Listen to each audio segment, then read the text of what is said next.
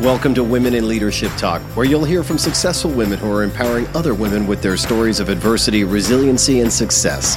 And here is your host, Vicki Bradley, founder and CEO of Women in Leadership Empowered. Hello, everyone, and welcome to the Women in Leadership Talk podcast. We are super excited to have our audience here today, and we have a very special guest, Miss Laura Terrell. Laura, thanks for joining us today, all the way from Atlanta. Thank you so much, Vicki. It's a pleasure to be with you. Well, we're thrilled to have you, and I know our audience is going to learn lots of great things from you today. So let me give you a little background on Laura and what she's done. We have so much to cover today. She has an extensive background. Currently, she is an executive coach with 25 years of experience in both legal and as a business leader. She offers an insider's perspective for business, legal, and corporate professionals working to help her clients to improve and achieve success in their working lives. But prior to coaching, and this is so fascinating, Laura was a special assistant to the president at the White House. She's been a senior level appointee at the U.S. Department of Justice, an equity partner in 2 large global law firms, and in-house counsel at a publicly traded company. She's held and led many teams across multiple countries, serving as top advisors to many Fortune 500 and FTSE 100 companies. And she believes in partnering with her clients and helping them to reach their goals and build confidence in their careers. And so today we're going to get to learn lots about Laura. I also read that she's a book junkie. Can't pass up a good bookstore. I'm with you on that, Laura. And I love the touch and the feel and the smell of a book. I'm not a Kindle user.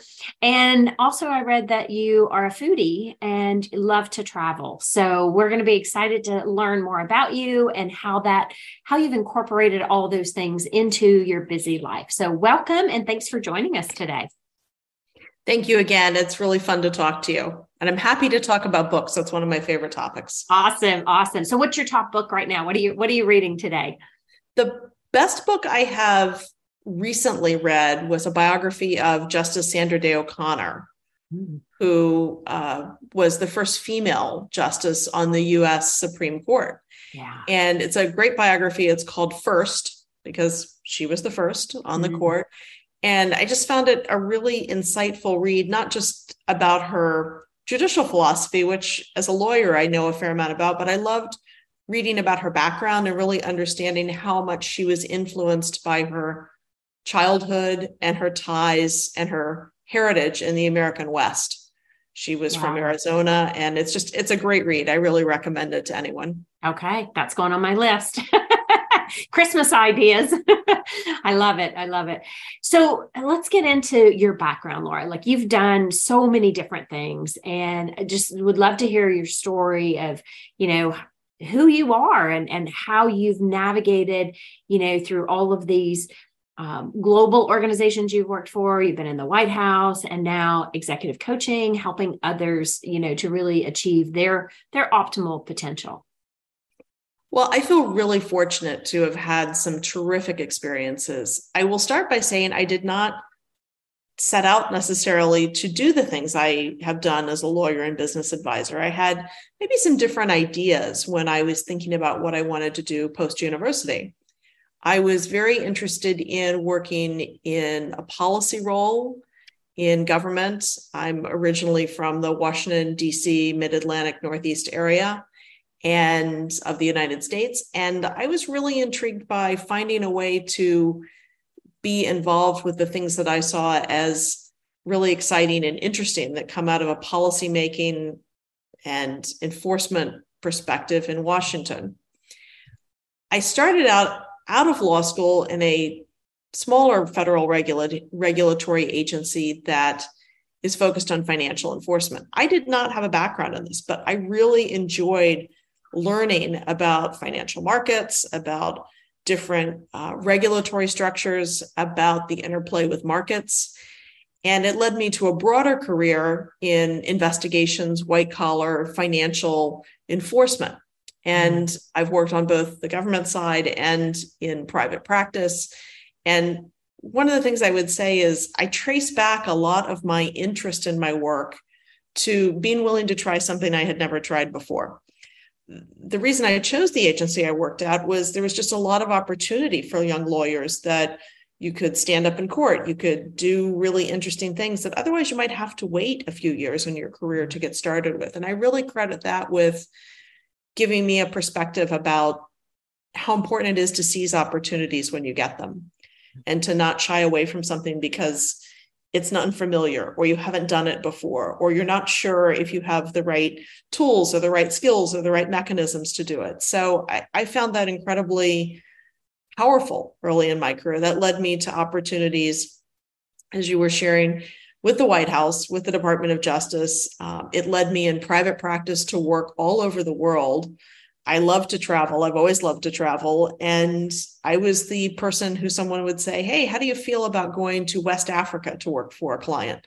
And I would think, I've never been to West Africa. I don't know anything about it. Or how do you feel about going to China or Malaysia? I've never been to China or Malaysia. But I took the view that you could really broaden your own skill set and grow your own development by showing up, being willing to talk to and work with and learn from the local professionals that you are working with, and being diligent to go back and continually seek from them their input, their advice, show them that you were willing to learn. You were not there to dictate, or you were not there to be lazy and expect them to do the work for you. I joke that in one very challenging developing country that I worked in, the first time I showed up, I think the reaction was, what are you doing here? Why would they send you? The second time I came, it was, oh, you came back. And the third time it was, all right, let's have you over to dinner and let's get to know you a little bit more. And I think that was just really transformative in my career, was to be able to seize those moments.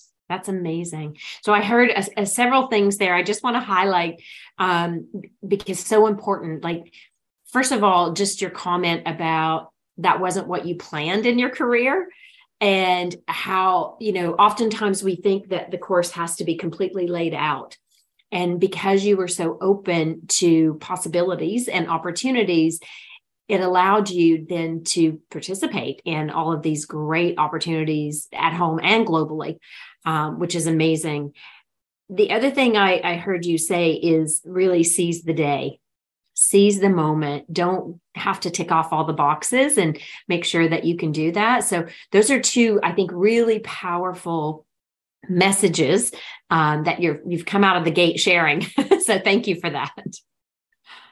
I find them things that also resonate when I talk with my clients. I'm now an executive coach, and when I talk with clients about things that are on their minds, often they're in the middle of making a transition or trying to figure out what their next step or their next transition might be professionally.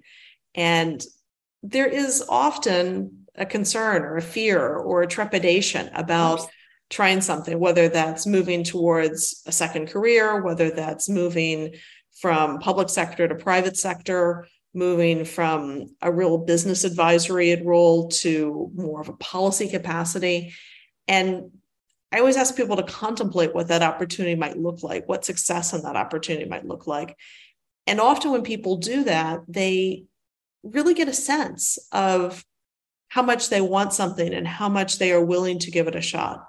I've also often asked myself, what's the worst thing that can happen if you don't succeed at something? I've always felt that I had enough skills to go back and do something else. I can find another job. I can do something different. I think everyone's had failures and setbacks in their careers, and most people move past those by dint of being able to see that there are other places, spaces, and opportunities for them.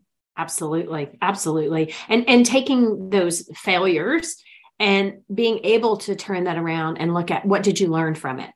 How did this help you grow as an individual? And if you're going to fail fast, right? That's such an important piece. But I love what you just shared there, because that's a lot about confidence, right? And having that confidence to, recognize it and then go for it. And oftentimes, as you said, that fear can hold us back, because we tend to go to the what if negative instead of what are the possibilities? So I love what you've shared there.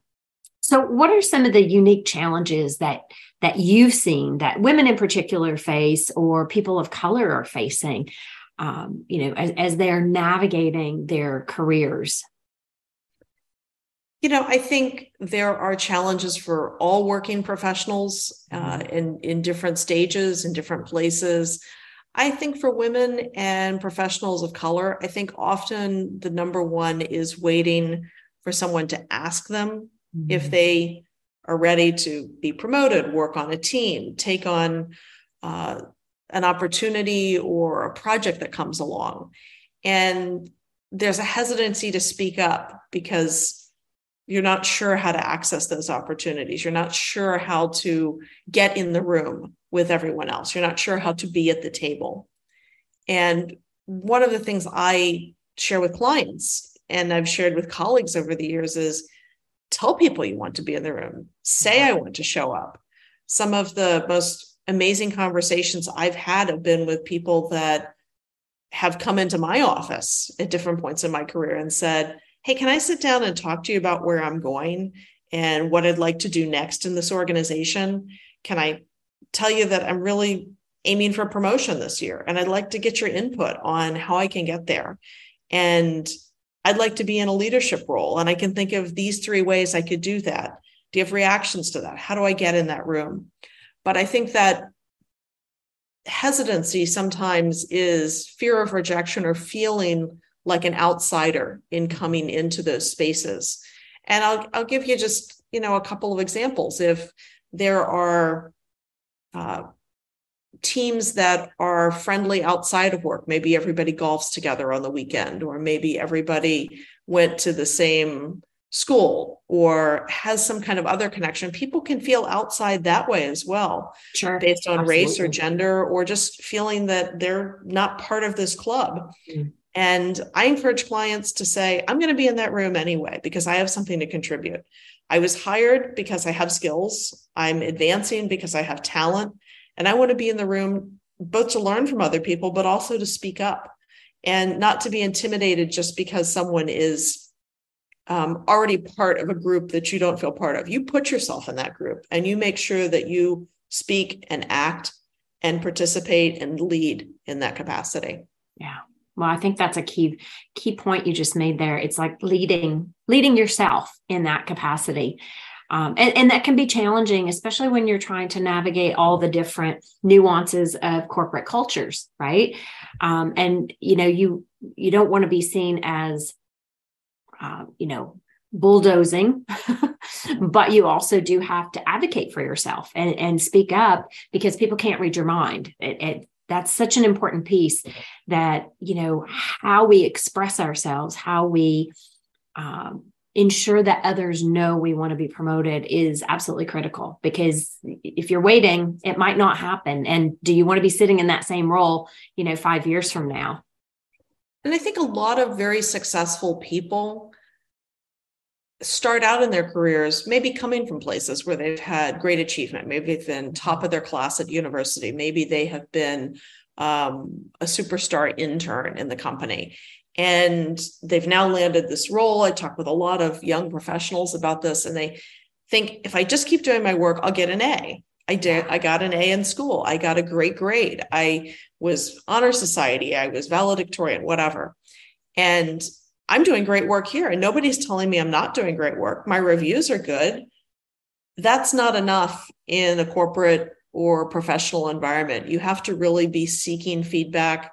You have to be asking for the details behind your reviews to figure out what's going on in your career. How can you advance? If you're being told, you need to take on more responsibility, okay, ask what that means. What do you expect from me in terms of responsibility? What are the opportunities for me to gain responsibility? But sitting passively is something that is very detrimental, and not speaking up and just assuming somebody will one day tap you on the shoulder and say, hey, it's time. You get to be vice president now, or you get to be a partner in this law firm. That's just not the way things work. And I work with a lot of clients to really encourage them to put themselves and push themselves out there, and not to wait for someone to tell them that they're good enough. Yeah. Yeah, that's so important. And as you were saying that, what came to me, and I hear this often, is, oh, that's easy for people that are extroverts. But what about us introverts? Like, introverts are struggling to get their voices heard. And so what would be your thoughts, Laura? Like, if you're not comfortable with that, if you're super smart, you've been top of the class, but you really are an introvert and you're struggling to, to make yourself known or to express yourself, what would you say to those people? A lot of it is practice. I just read the most fascinating anecdote about Queen Elizabeth, who was very shy as a child and did not expect, of course, to be elevated into her role as monarch in the United Kingdom. And one of the things she was told very early on, when it was clear that she was going to be the heir to the throne after her father, was that she needed to walk into a room like she owned it. She needed to walk confidently. She needed to walk briskly, not hang back and wait for others to invite her in or hang back out of deference. And she said that that was very difficult for her and she had to practice that. And it took time. But over the course of her many years in service to her country, she really perfected the art of walking into a room without appearing arrogant, but also appearing that she was in command. Yeah. And I think that's such a fascinating way of thinking, that somebody who was very much an introvert, very shy, had to practice this. And the same is true for other aspects of leadership or participation in a business environment. I'm an introvert myself in many respects by nature. One of the things I learned to do early on in my career was when I needed to have a tough conversation or I was exploring something new, I'd write notes to myself. I'd put down note cards. I would practice what I was going to say. I would think about it to the point where I could put the words out there without feeling awkward, where I could give an argument for why I wanted to be promoted or why I wanted to be assigned to a certain team, or to ask a difficult question. Why wasn't my bonus at this level? Why wasn't it as high as I thought it would be? Can you give me some feedback on that? Those are tough conversations to have. So I would write them down and practice them. Nice. And it's so I love that. And I'm a big believer in that myself. But it's fascinating how many people don't, because we have this preconceived notion that, once we get out of school, then we should know everything and we don't have to practice. And the reality is we have to practice our whole lives. Right. And, modeling, seeing somebody who you see as that model of whatever leadership or has the poise and the grace, Queen Elizabeth is a great example. How can you model those same types of behaviors and where it's authentic for you? Not that you're copying, but how do you make that more authentic for you? And I think people oftentimes struggle with that. Like I know for myself, I have a lot of clients that will say, Vicki, I'm just not good at networking. I'm an introvert and I'm not comfortable networking. And so trying to find what does make you comfortable. Is it just meeting one person? Then that's still networking, right? It's the baby steps, to your point. So it's how do you continue to push yourself to be better? And to your point, practicing that, consistently practicing. I think the point you make about being authentic is so important and feeling comfortable. There's not one way to have a conversation about why isn't my bonus larger or how can I work towards this promotion? Different people are going to approach that differently. What you have to do is research and find a way that's effective for you. And maybe that is having that conversation face to face. Maybe it's first having part of the conversation on the phone. I'd like to talk to you about this. I remember when I was negotiating compensation for a job at one point in my career, I was really nervous to have that conversation face to face. And so I broke it out. I knew what I wanted to say as part of the initial phone conversation. I wanted to set the stage. I'd like to meet with you. I really appreciate the offer. I think we're close on compensation, but I'd like to sit down with you, talk to you why I'm excited, what I think I can do, and where I think the compensation needs to be set in accordance with that. I was so nervous to deliver that, but it was a little bit easier for me over the phone than it was to do it all in person at once. And I think that that was authentic for me. It felt more comfortable for me. There are other people who will tell you, I'm just going to have the conversation in person, or I'm going to walk in, or I'm going to write a memo, and it's going to be, you need to find what works within the culture of where you're working, but also what is very authentic for you. I think in terms of modeling that, I was so fortunate. I had mentors, supervisors, colleagues who would say things to me when I was a junior professional, junior attorney in my law firm, for example. And I would come to a meeting and I would see a whole bunch of people coming in the room. And I thought, I'm one of the more junior people here. I'll sit in the chairs along the wall rather than the chairs at the table. And I was fortunate that I had colleagues and mentors, male, female, people of color, people of all backgrounds, that would say to me, no, Laura, you need to sit at the table. Well, there's not enough space. There's enough space for you. Other people that come in late can sit back there. And that kind of modeling, I think, is incredibly important to people to see. Yeah. And what message does it send? Like, that's the big question, right? And so being aware of what message it sends when we sit at the back of the room or to the side of the table. So really pushing yourself to come to the table and be part of, instead of being outside looking in.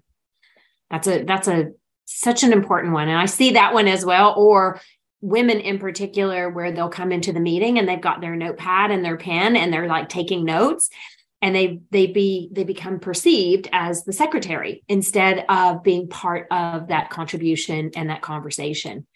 So I have a wonderful friend and fellow attorney who I think extraordinarily highly of, who told me that he's male, and over the years when he has had female associates in his law firm, he's seen them immediately jump when somebody says, oh, could you get a couple of notepads for us? Or could you ask somebody to bring in the coffee? Or do you know if lunch is ready yet? He's seen them jump to go to the door to do this or pick up that. He said, the answer is, he said, you need to pick up the phone there in the conference room, call your assistant and say, can you check on this for me?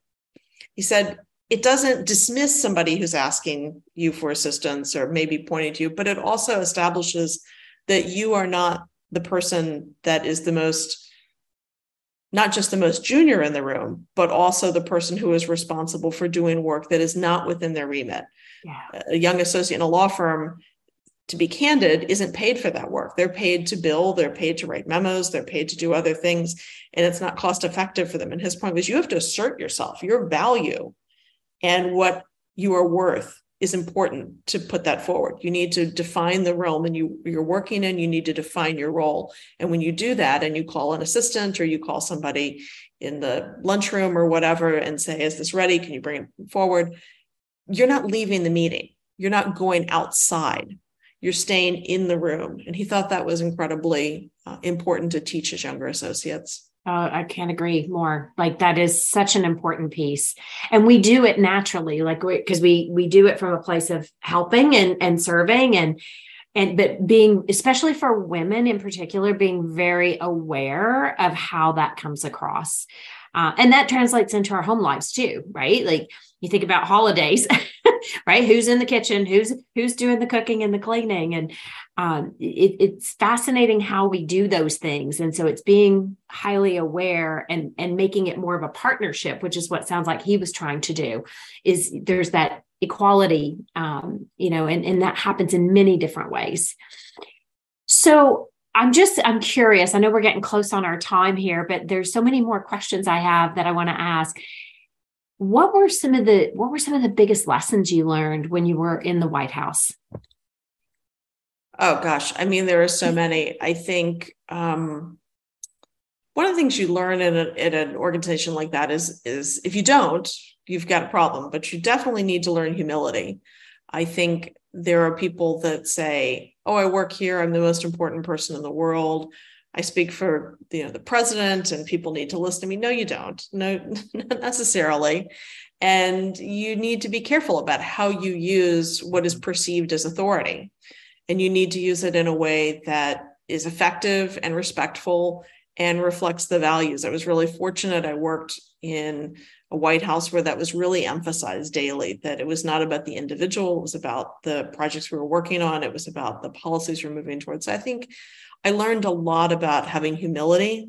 And I don't mean in a sense that you marginalize yourself or you stand in the back, but that you really work to meet a goal that's set by somebody else, the president. You're really working towards somebody else's goal. You're trying to fulfill that, and you're trying to work in a collaborative and a team atmosphere.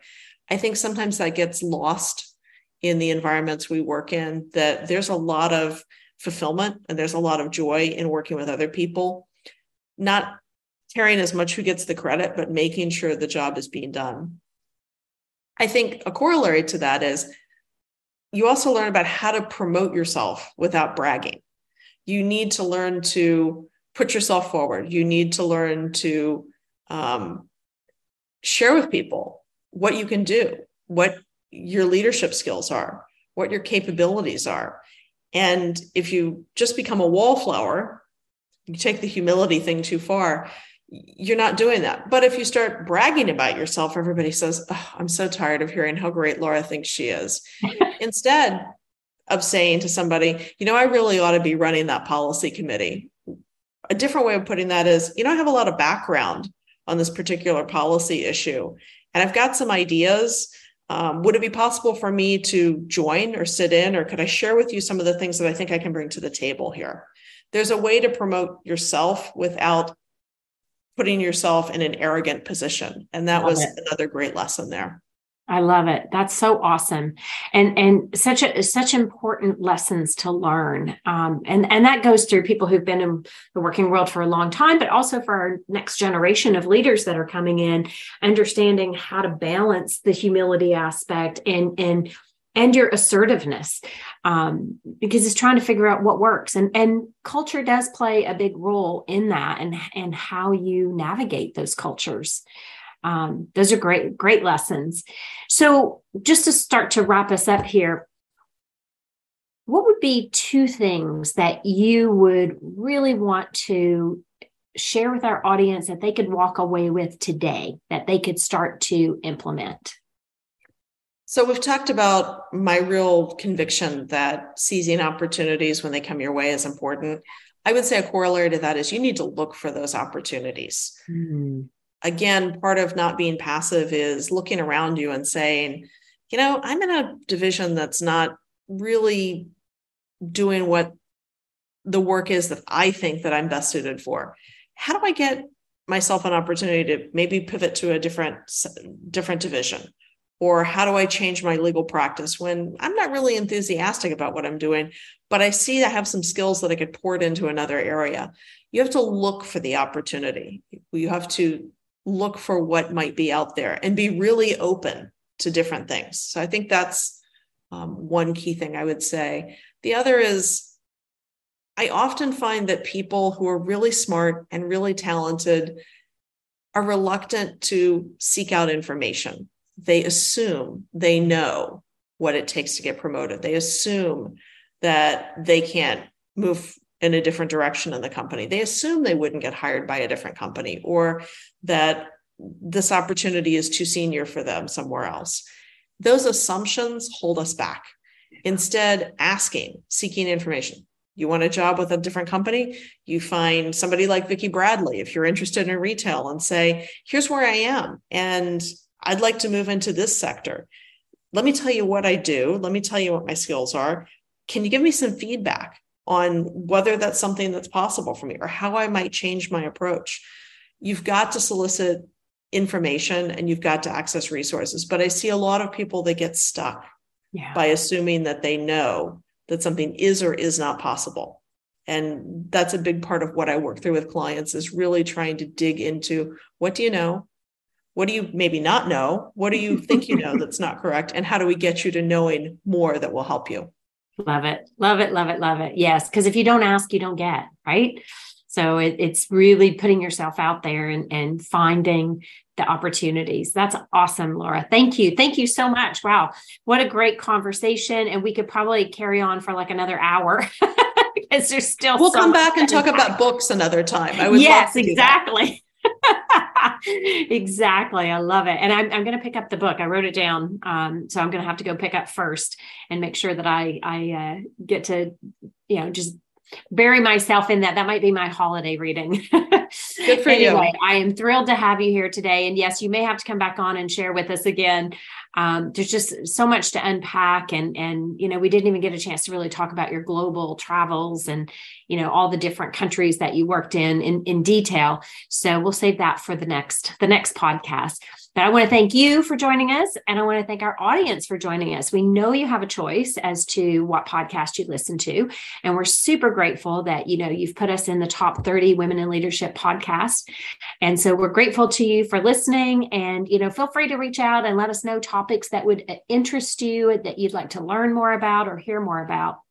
And so thanks for joining us, and we hope to see you the next time we're together. Laura, thank you again. So grateful to have you with us today, and keep doing what you're doing and imparting your wisdom and experiences with others, and helping them to, find their potential and the place they really want to be. So thank you for being with us. Vicki, thank you so much. I'm a big fan of the podcast. You have some terrific guests on, many of whom I'd like to meet or interview. That would be awesome. But thank you so much for your time and for the work you do. Thank you. Okay, take care, everyone. We'll see you next time.